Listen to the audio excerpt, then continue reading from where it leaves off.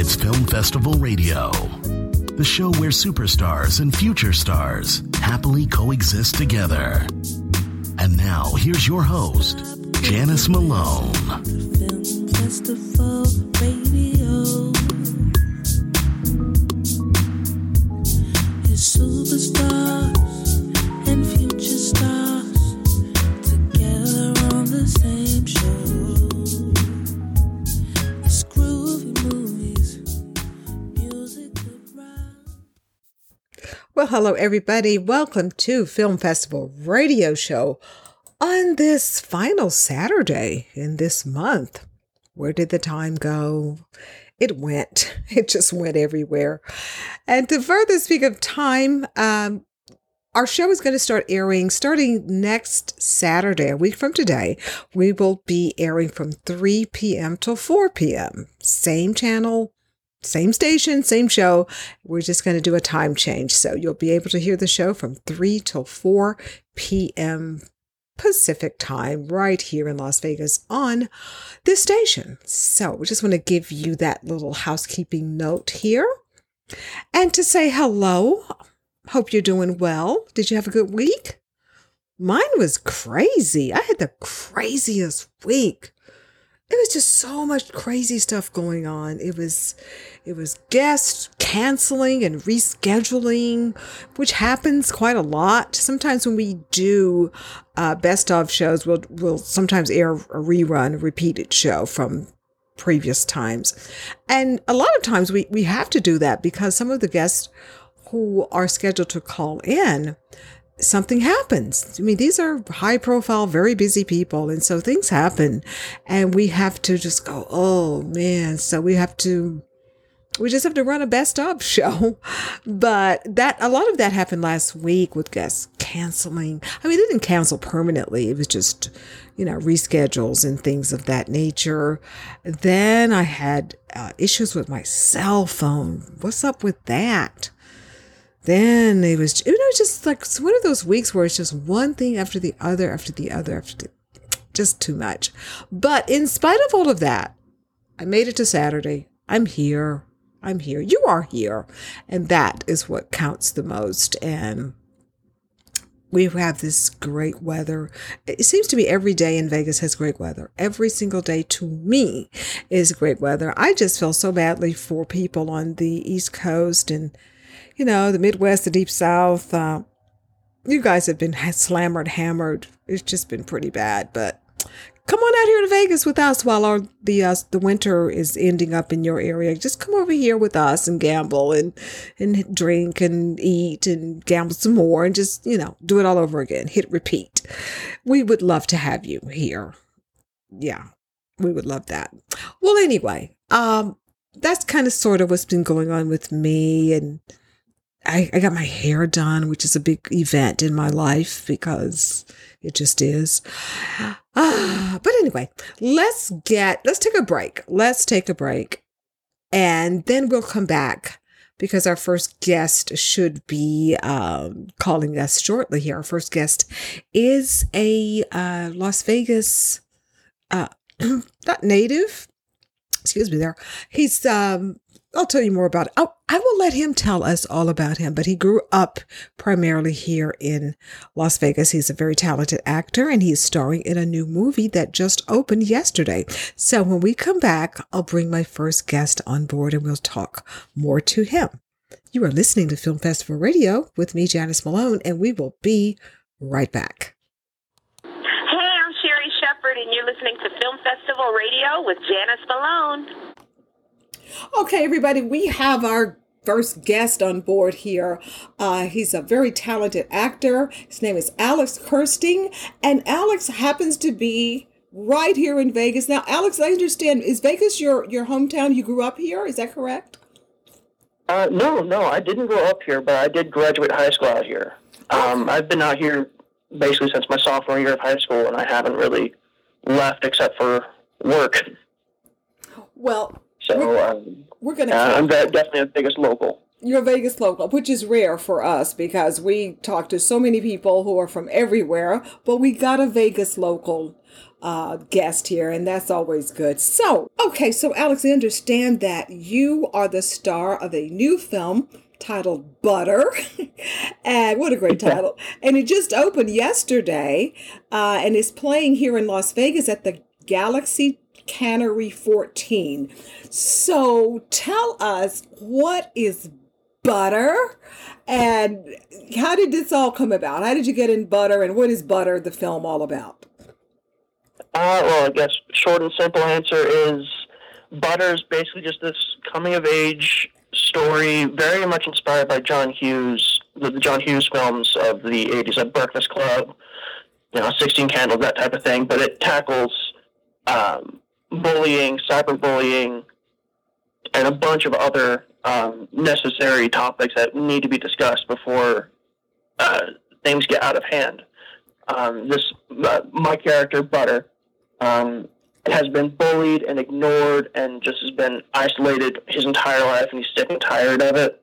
So he does something very dangerous and very stupid in saying that he is going to live stream his final meal on New Year's Eve. And that post happens to go viral at his high school, and suddenly he gets bombarded by this newfound popularity. And now it's a question of, should he go through with it, or are they cheering him on so that he does go through with it, or are they cheering him on so he doesn't? And can he live with the consequences either way? And in today's culture, unfortunately, when it's something serious like that, you do have to say, are these people for me hurting myself, or are they against it? Because that's just how crazy our society is. It's so silly. But I'm glad this film is addressing these very serious social issues here. So, okay, the film opened up yesterday, the 25th. So, was there a big red carpet, or how? I mean, I know about COVID, of course, but a lot of celebration, or what? There was a little bit of a celebration. Me and my family, my wife, parents, and all them, we went to the cannery early and just kind of hung out at one of the bars over there before our show time. We went to, I think, the 7:15 showing was when it started. Just because we'd seen the movie, everyone in that group had basically seen the movie before. Then we invited a bunch of other people who hadn't, and all we were really doing was hanging out and waiting for the theater to open up so we can, enjoy some butter-covered and coated popcorn and all that goodness.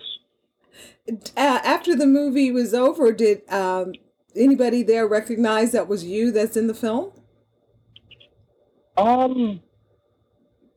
There's a handful of people, but a lot of people, they were aware that I was in the movie in the first place. They just hadn't really seen it yet because it was limited to festivals for a while, or they had very, very selected, very, very small sample audiences to test it out, see what worked and what didn't. So some of them hadn't really seen the full thing, but so they knew I was around. They knew I was in it. They just didn't know the scope of everything in it. So I got a lot of good feedback. Okay, that's what counts the most. Good feedback, and they were in the movie theater, and that's what counts. So you were there watching you. What is it like when you watch yourself on the screen? I know some actors don't like seeing themselves on screen or television. What about for you? Well, for me, I really don't like seeing myself on screen either, and it's something I've learned that I kind of have to deal with if I want to be able to really appreciate the hard work that the rest of the cast and the crew did for all that. They were all very welcoming to me. I felt it would be very disrespectful for me to not go and see it, not to put my butt in the seat and recline back, eat some popcorn, and watch all the chaotic craziness that does happen on screen. Because, like I said, we didn't tackle serious subjects, but this is much more of a dramedy than a hardcore drama. Okay. Well, now, to further speak of cast members, your other cast members are Mira Sorvino, Michael T. Williamson, Brian Van Holt, Ravi Patel, and youngster McKaylee Miller, and Jack Griffo. So what was it like working with Myra Some people call her Myra, some people call her Mira, and I've heard it both ways. I'll just go with Myra for today. What was it like working with her and Michael T. Williamson? Because these two are so well established. Honestly, I was trying not to fangirl the entire time, truthfully, because I'd grown up watching Forrest Gump, so I knew Michael T. as Bubba, and I'm trying not to freak out because that's one of my favorite movies, and it's an iconic film. So being able to work with somebody who I admire and respect, and he actually told me while we were setting up on his first day that he signed on to the movie not only because he's friends with Paul, our director, but because Paul showed him my screen test, and he's like, all right, I got to work with this kid. Now that's impressive. I was welling up. I'm not going to lie. I welled up. I was not expecting to hear anybody comment that because I am a horrible auditioner, and I'm a very harsh critic on myself. So hearing somebody go, I want to work with you because of what I've seen you do is very, very heartwarming. And it's very inspiring. It's encouraging for me to keep pushing forward in this career. And Mira was very much the same way. I mean, she wasn't so much like I don't think she saw the screen test or anything like that. But us being able to play off each other was very daunting because, well, for me at least, because she is an Oscar winner and rightfully so. But she was also very much nurturing and very motherly towards me because she plays my character's mom, and there was very much a familial sense in working with her and Brian, who plays my father. Oh, I can only imagine just watching someone that you've admired. Maybe once upon a time, maybe had a fan crush on her when you were like middle school or something, or elementary school. I'll be honest. I hadn't seen a lot of her stuff growing up. It just really wasn't, it wasn't necessarily not my cup of tea. I was going more towards like the blockbuster type things and a handful of indie and the classics. Not necessarily seeing Romy and Michelle. I saw Romy and Michelle shortly before we started filming, and the very first thing I asked Mira was, "Hey, how's the Post-it business?" And really hoping she didn't roll her eyes, but I think she was kind of in her mind going, "Oh God, this dork." But we were very friendly, very, very loving, and it was just an all-around great experience working with everybody. So, did you guys shoot the film here in Vegas or somewhere else? No, we shot it in Santa Clarita, but the movie itself is set in Scottsdale, Arizona. Ah, okay. Now, was this filmed during the pandemic or before everything shut down? No, this was filmed late 2018, like between Thanksgiving and Christmas of 2018. And then the whole 2019 plan was just do all the post-production, like rework the voiceovers that we hear in the trailer and stuff like that. And then in 2020, we were supposed to have this big, wide release with all the festivals. And we premiered at SonaQuest the week the pandemic was like hitting international news. And we had our first few cases out here in the U.S. So COVID kind of decided to throw 30 billion extra problems on top of the already hundreds of other problems on independent film market. But we're finding pretty great success. We have movie theaters across the country, so anybody who wants to see a movie, wants to see something that's heartfelt and moving and not necessarily some big tentpole production that has iffy CGI. We all know those movies. Mm-hmm. This one doesn't. It's an independent film. It was a very, I think, pretty reasonable budgeted independent film, and it showed. We spent every penny we had in our budget, we spent to make sure we have the best movie possible, and it is a fantastic movie. Well, this movie has real people dealing with real life situations. Like you said, unlike, the CGI business and, all of that. I mean, that CGI stuff it's okay, but I think it's just like overkill on it now. Just, ugh. It can be. I agree with you on that. But there's an audience for it, and I love those movies too. I'm not disparaging those at all, but I'm just saying my movie is better right now. Yes. You should go buy a ticket. Exactly. Galaxy You gotta wait Canary. a couple weeks for all these other blockbusters. Let's go see a new movie. That's right. Galaxy Canary 14. Just go. Show up. Exactly. It's a great theater, and I wish we had more theaters out here in Vegas, but unfortunately we just got the one. So we're filling it up pretty consistently. So please get your tickets soon and reserve your spot as soon as you can. Well said. Well spoken. Well, before we let you go, we got to find out, what was it like for you growing up here in Las Vegas? Living here, I got here when I was 15, turning 16. So I was much older than most people who randomly move to another town typically are. And I was kind of isolated. It's kind of my fault because I'm a very reserved person. I don't really like coming out of my shell too much. Acting is basically one of the few ways I do. And I didn't really discover that until I think the start of senior year when I started taking the theater class in high school out here at Coronado, which Miss Burrows, if you're listening, thank you so much for the teachings. Appreciate it. It's helped. But it's been a pretty good time. I've enjoyed my time in Vegas. I haven't had any real hardcore negative experiences out here. It's always been kind of it's either very positive or it's just kind of it's another Tuesday type of thing.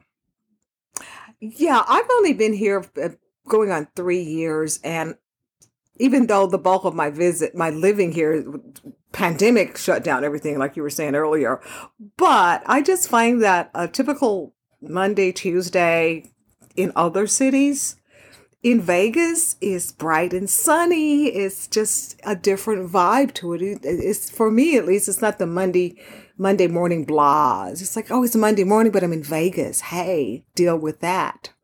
Mm-hmm. Exactly. There's somewhat of a spectacle out here that it's hard to understand and explain and put into words to anybody who hasn't lived out here. Yes, for sure. Definitely so. So you graduated Coronado High School?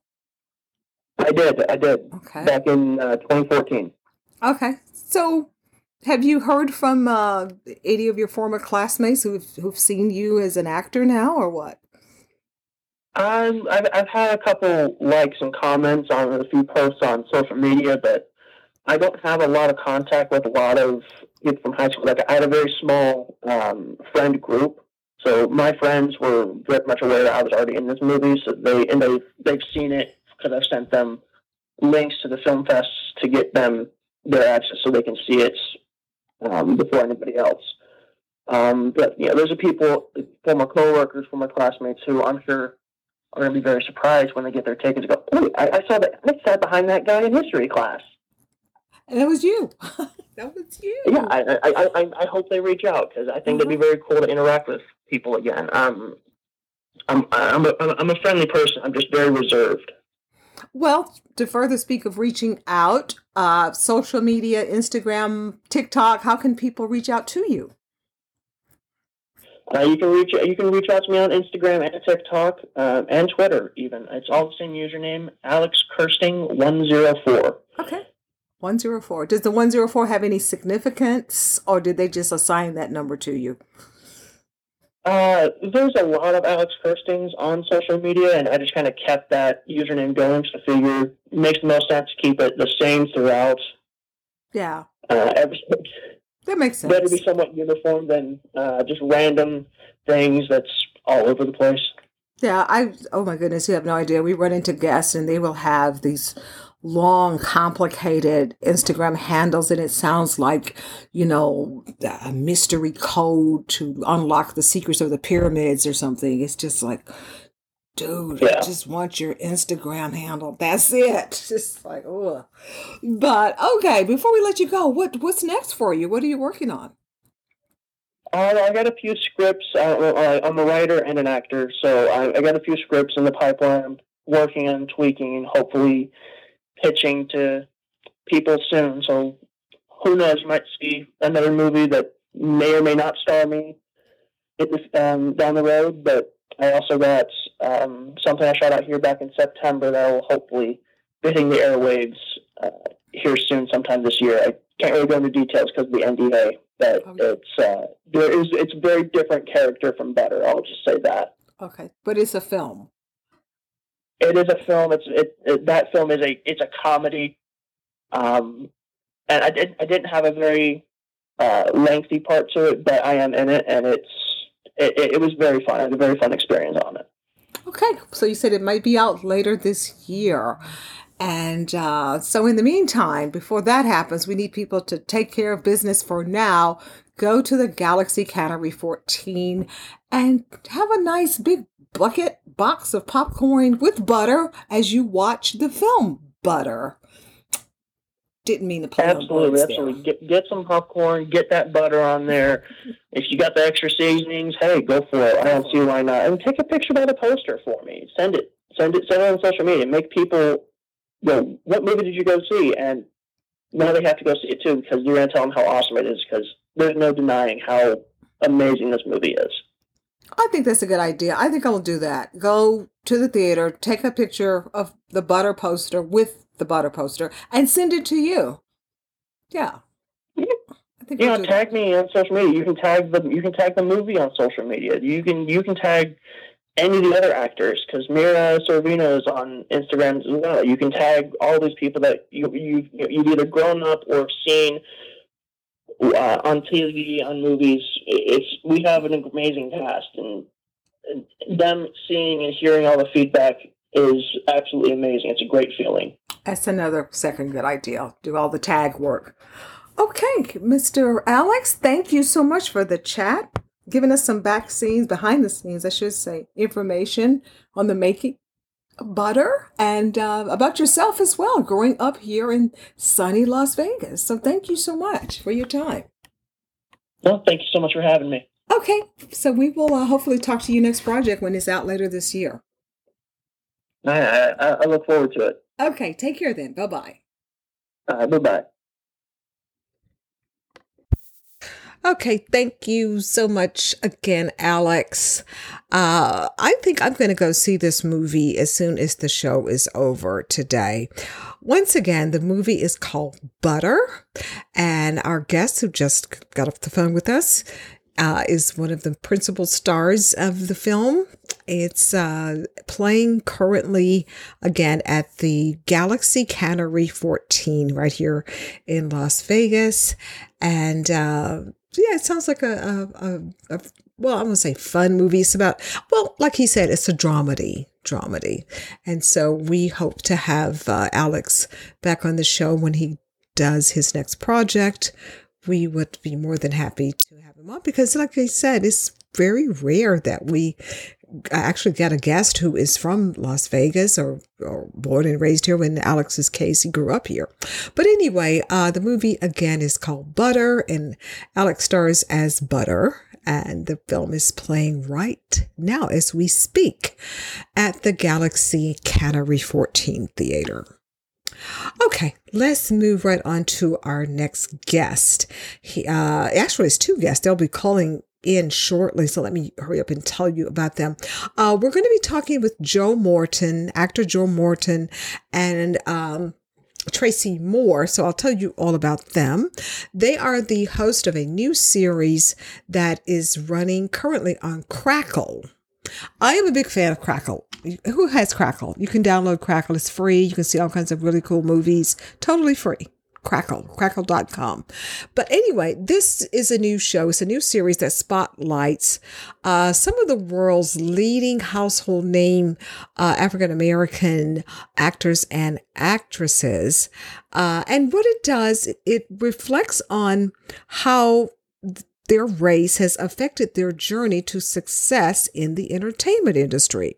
The name of the show is called Inside the Black Box, and it's a 10-episode series, so you can just start binge watching it like I've already started doing.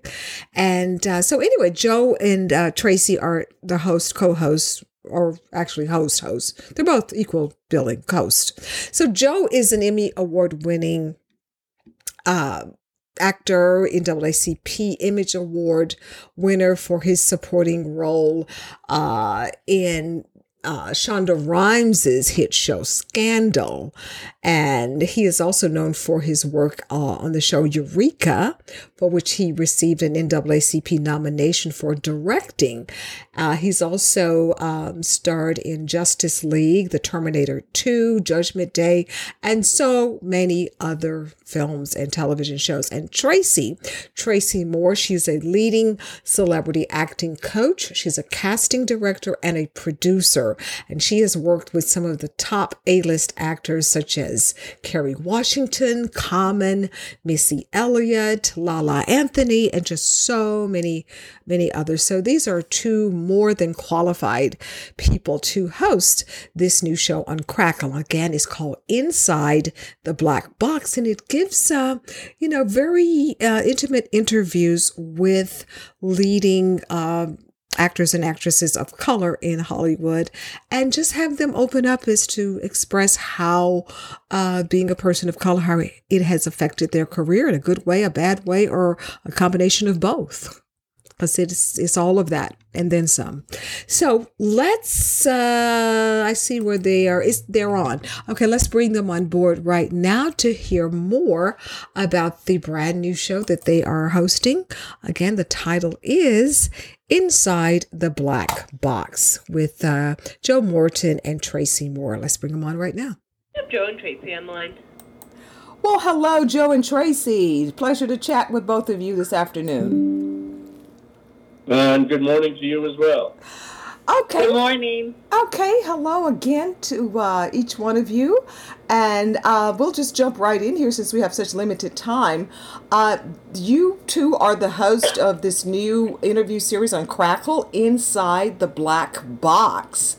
And it reads like it's very fascinating look at some of our favorite celebrities. So take it from there and just give us an insight as to what this new show is all about.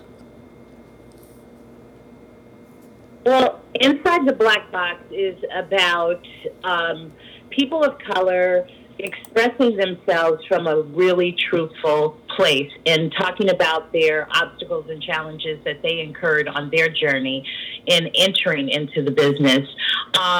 What was a tipping point for me was, as a casting director, a white director said to me in a session, can you ask that black man to be more ghetto and more urban?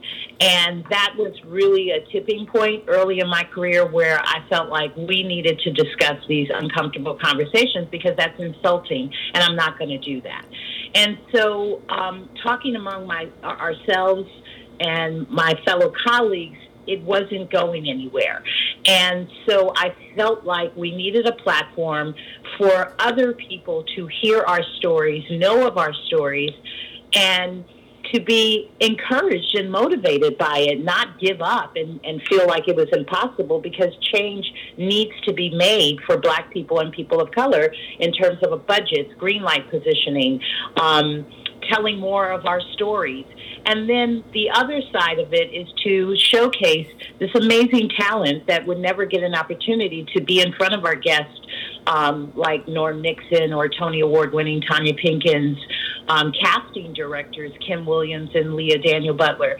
So I think that in creating the show, it really was something that's important, and it causes a shift and a change in the mindset of the entertainment business so that we can be broader and more inclusive. And so how many episodes are already slated for this show? We opened on February 17th on Crackle TV, which your listeners can get for free. There are 10 episodes, so you can either binge all 10, they're an hour apiece, binge all 10, or watch them one at a time or two at a time, however you wish. It's as Tracey said, it's a wonderful sort of glimpse into the lives of these celebrities, talking to aspiring actors, giving them all the paths that they should or should not be able to follow in order to create careers in this business. And so, was it anywhat of a challenge to get some of these celebrities to really open up and express how they felt? Because this is a very touchy-feely topic, as of course. But was it? I mean, did you guys let them know ahead of time? We really need for you to open up and express yourself about the various topics. Or how did that go? I mean, from the very beginning, we decided to look for a streaming platform where there would be very little censorship. A lot of the people that came onto the show, both Tracey and I have wonderful friends, and so we talked to them about what the show was going to be and asked them would they be able to come on, and made it very clear that this was going to be kind of an open-ended session, that this is not about coming on and talking about your new project or your new movie, your new book, your new TV show. This really is a in-depth look at what it means to be a person of color in this business. Okay, and so far, what has been, or has there been any kind of feedback at all from non-African American people in the industry? What have they been saying about the series? I think the first thing that, in my experience, is that they cannot articulate the feeling or the energy. They describe it as energy. They describe it, there's something that they cannot touch upon. And for me, I think it's what Joe and I create. Joe talks about creating this safe haven. In order for people to talk, they need to trust you. They need to feel comfortable. And even though we had an audience and we had a live crew, we were still able to create that space on stage. And so I think for people who are not people of color, it is opening up this awareness like George Floyd opened up an awareness. We as people of color and Black people, we know these issues. We've lived with this our entire lives, most of us.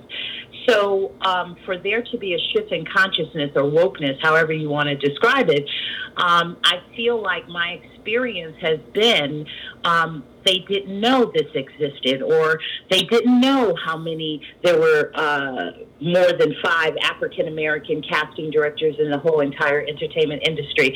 So there's education, and there's also uncomfortable conversation that needs to be had, because that's the only way we're going to move and change. I think that if you're not a Black person or a person of color, you don't understand our experience. I always say you're hypothesizing.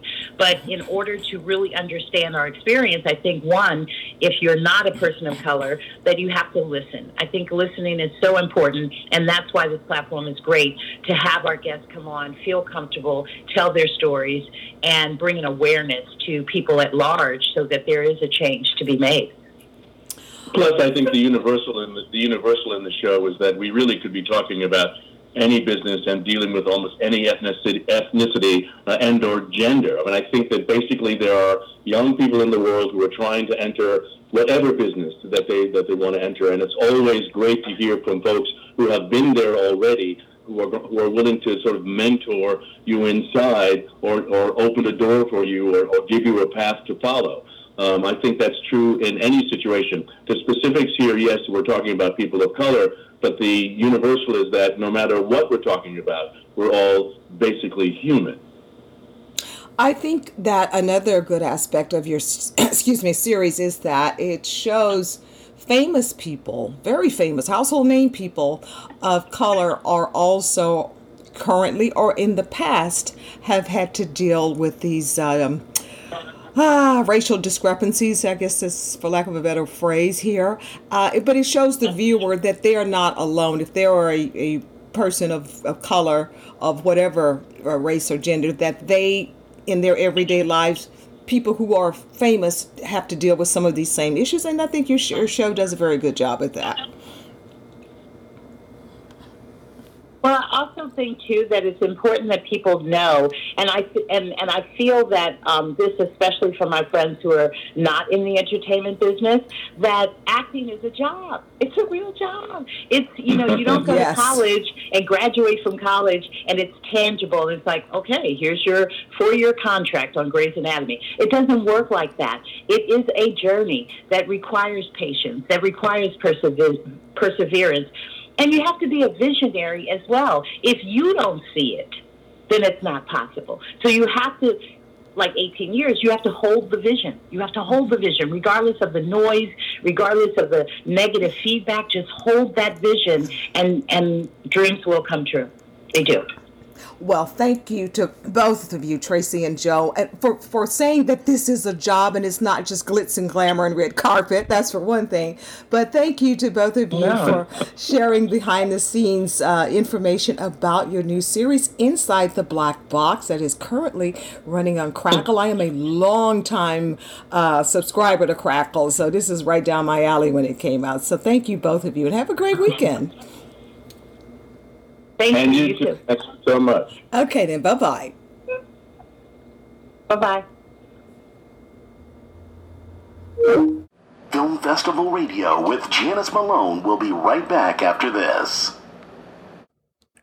Okay, I understand that we have our next two guests on board here. I'll just quickly tell you a little bit about them. Both of them are two very talented best-selling authors. We're talking about Dhonielle Clayton and Sona Charaipotra, and they are the co-authors of Tiny Pretty Things, which is now a Netflix series. Have you guys seen Tiny Pretty Things on Netflix? Well, if you haven't, if you're a fan of the show, we're about to talk to both of the very talented ladies who created the book, which is now, of course, a Netflix series. And they are back. We'll be talking to them about their latest book. It is titled The Rumor Game. And it is, oh my God, you know how these ladies write. It kind of leaves you on the edge of your seat. It's really a social thriller, but this time it is set in the world. It takes place in the world of a very preppy, posh prep school that is in the suburbs somewhere of the Washington D.C. The real frumpy elite circles of Washington D.C. And like I said, this is a really just kind of hangs by your fingernails of a book here. And so I just know I'm going to ask them, has it already been talked about to become a Netflix series or maybe a Netflix movie? But the core of the book focuses on 3 characters, very different characters, and they are all a part of this very posh prep school. And that's where things get a little bit crazy, because the book, the theme line explores how one single rumor has the power to ruin the lives of many. And in addition to that, the book also explores a lot of the problems, unfortunately, the problems that are plaguing our society with, bad social media, rumors, backstabbing, just a lot of bad stuff, bullying, all of that. That's an unfortunate part of our society. So the book does delve into those areas as well. So let's bring on Dhonielle and Sona to tell us more about their latest book, The Rumor Game, and whether or not Netflix have they already decided, is Netflix going to turn this into a series or a film, or, well, let's just find out and see. Let's bring both of these very talented authors on right now to get more details about their latest book, The Rumor Game. Ladies, I have Dhonielle and Sona on board. And I'm so glad I got the names pronounced properly, thanks to some help there. So thank you. Okay. Well, ladies, you have done it again. You are the co-authors of this brand new book, The Rumor Game. And so, first of all, I want to let everybody know that you ladies are also Tiny Pretty Things, which is now a Netflix series. Is it too early, or is there already talk about The Rumor Game going that route? Well, we can hope, right? Let's put it into the universe, and I think it hits a lot of the same notes as Tiny Pretty Things, so if people like that, hopefully they'll like this one too. Okay, well, let's get into the notes that this latest book hits. Again, explores how a rumor, and all of us, why do we love rumors so much? But in this case, in your book, the rumor, how it has the power to really ruin a bunch of lives here. So take it from there and just tell us specifically in a nutshell what the latest book is all about. Sure. It is about a rumor and how that rumor morphs and impacts 3 different girls that go to this D.C. private school that is home to the students or the children of diplomats and political figures. And so what we wanted to do was show how with social media, the things that you say about people can snowball, and that snowball effect can cause a chain reaction that has huge consequences. We wanted to open a conversation about how teenagers interact with social media and the dangers of it, but also how one must be careful the things that they say, and that the internet is forever, and the things that you say about people can really have deep, dark consequences.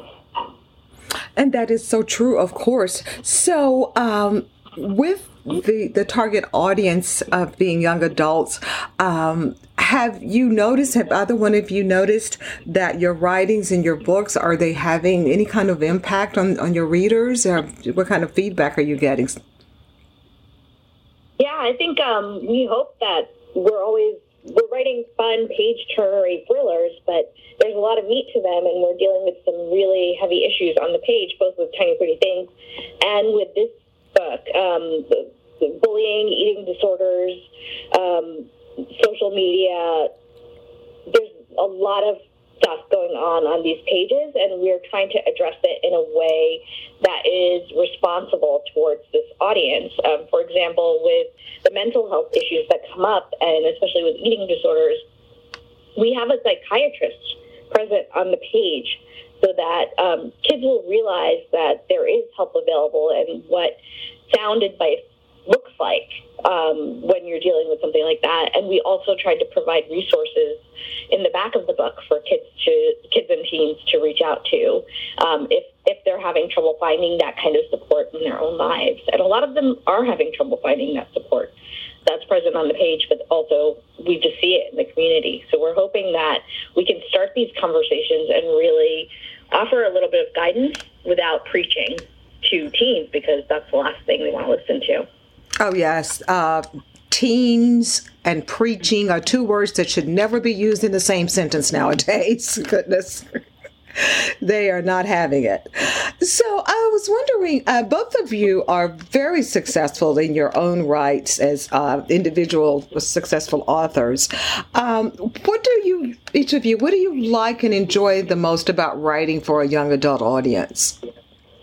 I love it so much. I'm obsessed with it. I am a former teacher and librarian, and so these are my folks. I love and feel like it's an honor and a privilege to write for young people, because we get to be part of growing imaginations. We get to be part of helping a kid figure out who they are and where they're going, and maybe we can light a spark of imagination and show them that they can be writers too, or that they can do the thing that they want to do. So I love writing for this age group.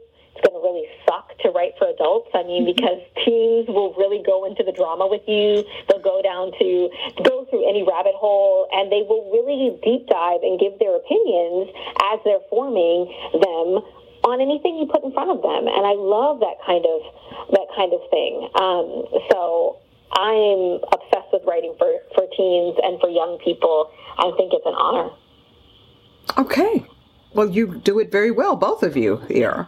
So how did the two of you come together to start being a dynamic duo as far as releasing these books? Did you already previously know each other? Did you go to school together or neighbors? Or how did this collaboration happen? So Dhonielle and I met the first day of our Master's of Fine Arts program in creative writing for children and young adults at the new school, and we started out trading pages of our own work, and things like that, and sharing cupcakes and pizza. And then we started talking about just our lives and our own stories. And she mentioned that she had worked at a ballet academy in the DC area, and she wanted to write something about it. And at the time, I was a journalist writing a lot of celebrity content, so I was interviewing the cast of Pretty Little Liars pretty frequently, and I had suggested she do something that had that thriller aspect of that, with the girls unraveling a mystery, and then we just decided to collaborate on it, and that's sort of how we got together. And I think Rumor Game echoes a lot of the elements that Tiny Pretty Things and Shiny Broken Pieces had. So hopefully, if readers like that, they'll like this as well. Now, both of you have had book projects that Netflix just seems to love you both, that have become Netflix series and such. So whenever Netflix takes over to do it, I won't say take over, but whenever they develop the book into television series or movie, how are you ladies a part of the making process, the development process, or how does that work? Well, it's different from author to author, right? So for our first adaptation for Tiny Pretty Things, we weren't involved. We were watching alongside the other audience. We did get to go to the set and meet the actors and everything, but we weren't involved in that one. Some of our other author friends are more involved, but I think it just changes from project to project. It was still so cool and so surreal to be able to go and see it felt like a dollhouse made from our imagination, and to meet our characters in the flesh, meeting actors that embody them. So, and seeing a translation of our work, which each medium has it different. You know, the book is the book, the TV show is a TV show, a film is a film. But it was fun nonetheless. But it ebbs and flows based on a lot of different factors, whether or not you're involved. They have a team of writers' rooms, you know, like and writers that are breaking apart the story and infusing some of themselves into your work. So for TV, that's usually how it works. And so finally, what's next for both of you? Are you collaborating again, or do you have individual projects that we can look forward to? For the immediate future, we're definitely working on individual projects. My next book is called How Maya Got Fierce. It comes out in July. It's another YA contemporary. I pitch it as The Bold Type Meets Younger, and it's about a 17-year-old girl who gets her dream job at Fierce magazine, but her editors think she's 26. And her parents don't know about it, so she's going to be in big trouble. Yes. And it just draws from my own experience as a magazine journalist for the past 15 years. So it's going to be super fun. It sounds and my next book comes out in May, and I'm super excited about it, May 3rd. It's called The Marvelers, and it's the future of magic school. It's where the kids of the world have magic, and they're all going to a magic school in the sky and practicing their various magical traditions. And it's about sort of like, how do you come together when everyone practices a different kind of magic, and what kind of mischief and hijinks come out of that? So I'm very excited. Oh, both projects sound very much fun. I'm not exactly a young adult, but I'll take the adult part, and I can't wait to see. I just love it when I talk to authors and their projects become films or TV series, and so congratulations on both of you for the success that you have. And hey, we'll look for these new projects this summer. So thank you, ladies, both for chatting with us this morning. Thank you so much. Thank you. Okay, take care. Bye-bye. Take care. Okay. Bye.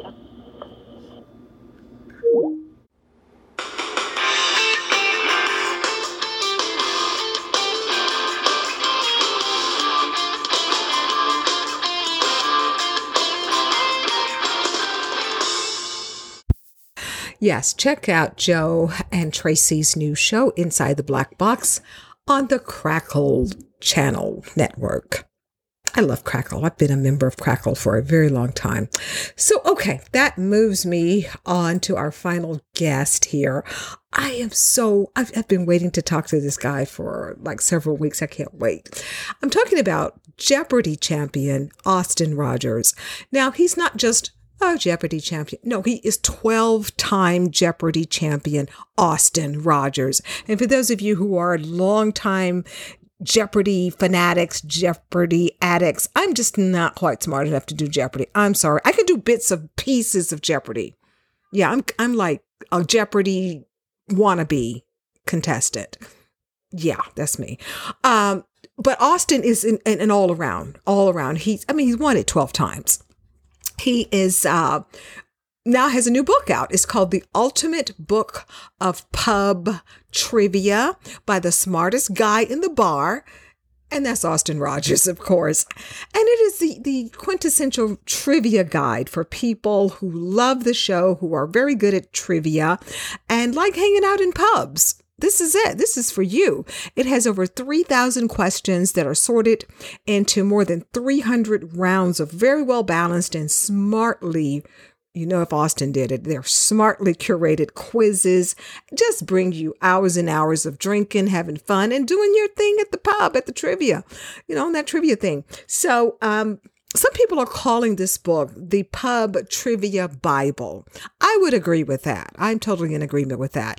So we're waiting for Austin to dial in. I can just tell you, for those of you who know the show, you know about Austin. Again, he's a 12-time Jeopardy champion. He's won over $400,000 over 12 straight, count them, 12 straight wins. And he's done the Tournament of Champions. He hosts this pub event in one of the most famous pubs in New York. We'll get more into that later when he gets on. A bartender host, highly popular. Again, it's New York City quiz night at this pub, and Austin he just rules it. I can't wait for him to come to Vegas again because I would love to talk to him Vegas is full of pubs and bars. What better thing to do than to have this guy hanging out with him in a Vegas pub or bar? So again, the book is The Ultimate Book of Pub Trivia by the Smartest Guy in the Bar, Austin Rogers. And we are looking at our blinking light and we have him on board right now. Let's get to Austin. Can't wait for this one. Good morning with Austin Rogers. Please go ahead. Well, hello, Austin. How are you this afternoon? Great, Janice. I'm doing fine. Oh, that's very good. That's very good to hear that you are doing fine. Well, let's just jump right in here, Austin. The Ultimate Book of Pub Trivia by the Smartest Guy in the Bar. And I take it that's you, of course, right? I believe it is me, or at least it's implied by the title, followed by my name at the bottom of it. So, yeah. Well, Austin, you have an incredible book and an incredible career. You are a 12-time Jeopardy champion. And now you have this book. Do you ever have people challenge you when you go to bars? Like, oh, yeah, you think you're so smart. One of those type of people, or what? Not particularly. Typically when I walk into a pub trivia that I'm not hosting and attended by others, they go, "Oh my God, is it you?" And I go, "Yeah." I'm like, "Are we going to lose?" I'm like, "Probably." But you're probably going to lose just because of statistics. I might come in second, but you're definitely going to lose to me. But then the other brand is when I'm at the bar and someone comes in, and it's always a middle-aged gentleman of a particular age be like, "Well, I've got something to stump you, buddy." And then they proceed to ask me one question about their one segment of expertise in life that obviously I know nothing about because I don't study 19th century photo technique like you do, bro. God, Austin, you're brutal. Oh my goodness. Well, okay, so this book came about. Did it come about because you are a 12-time Jeopardy champion, or is this the kind of book that you would have written even if you've never appeared on Jeopardy? No, this is 100% due to the modicum of notoriety I achieved on Jeopardy. I would never have been able to write a book like this without that kind of support. Now, that said, would I have been able to write a book like this without that kind of support? Yes, because I've been writing and hosting pub trivia for 15 years. So I've got 85,000 original questions written. So all I had to do was compile them down to form the backbone of the content of this book. Now, we are based here in Las Vegas. Of course, Vegas has all kinds of pubs and bars, some of the best in the world. Do you have any particular pubs and bars here in Vegas, or do you come here and play your sport, or what?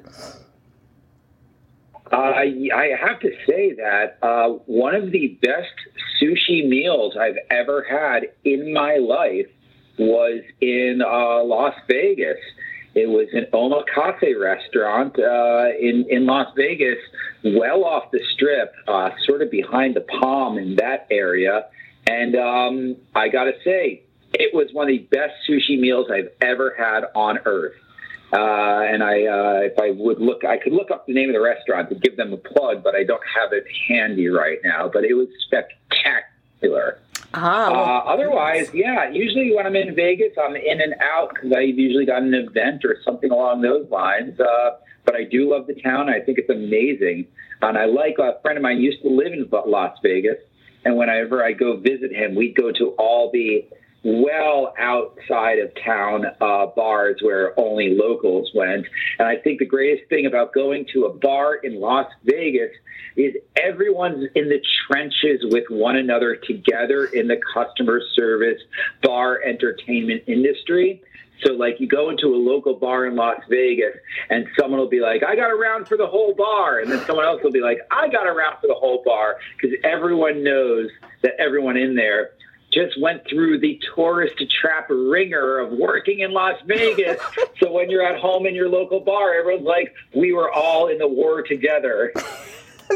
That's a very good and interesting way of looking at it. Believe me. Oh, my God. Well, okay, your book is a lot of fun. You've got these different categories and for quizzes: pop culture, sports, trivia, historical information. What is there one particular category in your book that you particularly love and excel in? I mean, you're good at all of it, but any personal favorites? Well, it's not so much that, because I'm not writing this for me. I write categories for things I want to learn about, but things I want to learn about that I think will be also interesting to others. So, like every other category in the book, the pub trivia book, is before and after, which is super fun because you can run a gamut of clues because it's a word joining together another word. So one half of the question can be about pop culture, and the second half of the question could be about sports. That way it could give maybe, a couple, a guy and a girl who have totally different interests outside of each other, a way to get together, or a group of colleagues who don't hang out when there's a history question and a language question all lumped together and before and after, and they have to work together to find that word in the middle that conjoins the whole thing. I think that's pretty exciting. I understand that the late, great Alex Trebek described you as being, quote, outside the box, completely different from what many viewers expect. Were you ever in strong contention of being a Jeopardy host, the next host, or what? Oh, we don't know what happens in all of that production world. I never got the phone call, but that's perfectly okay. I would have excelled at it because I think they think I would have swore a lot to start. But I do know when I'm on camera, and I do know when to behave. And also, I have been hosting trivia for 15 years. So I've definitely got the voice for it. But no, I would never do that voice. No, hey, it's up to them. That's totally cool. I'm just honored that people went around on social media and thought I was in the conversation. That is really, really special for me. So were you a Jeopardy fan in college and high school? And because Jeopardy has been on forever. I mean, how did you first get introduced to Jeopardy?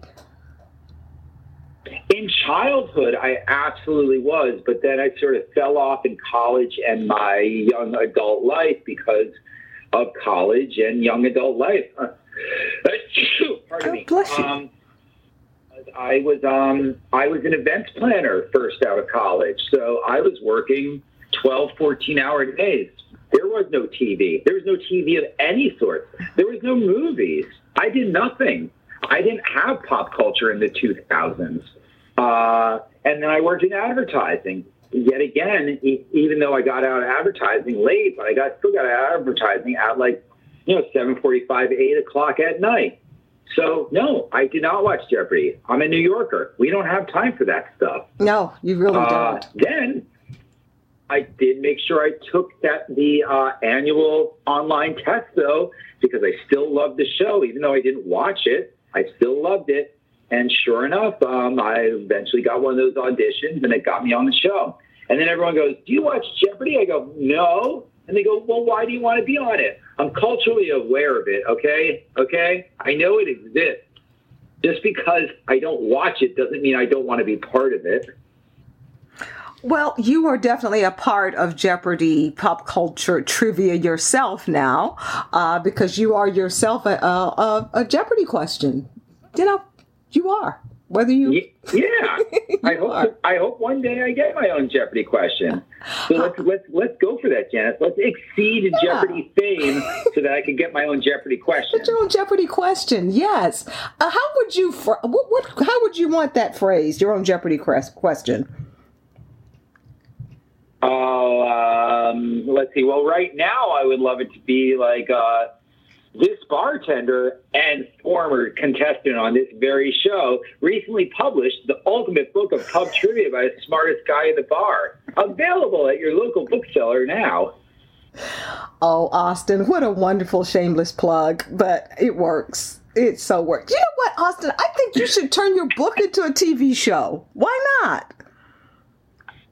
Well, I have filmed a television pilot for a game show that is currently in circulation, so hopefully we'll get that going. Yay! All right, okay. Well, if that happens, I would love for you to come back. I would love for you to come to Vegas and we do a chat in a pub or a bar.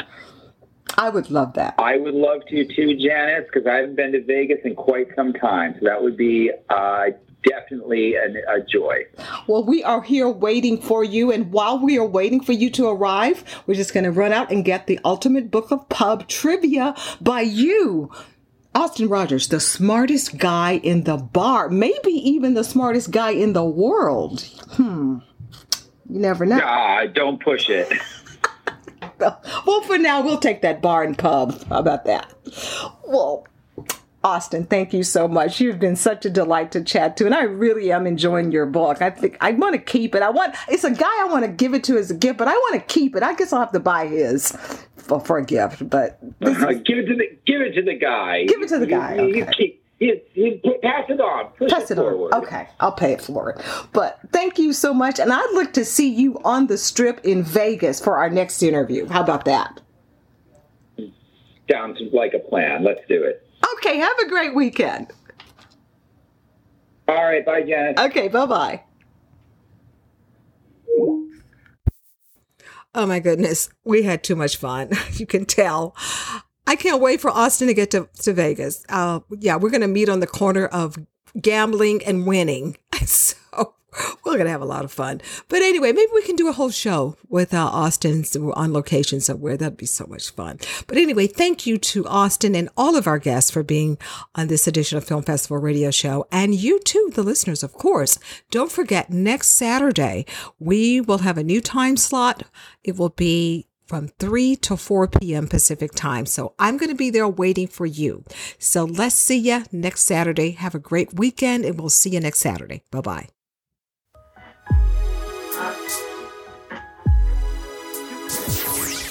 Thank you for listening to another edition of Film Festival Radio with your host, Janice Malone. Be sure to download this and other episodes at filmfestivalradio.com.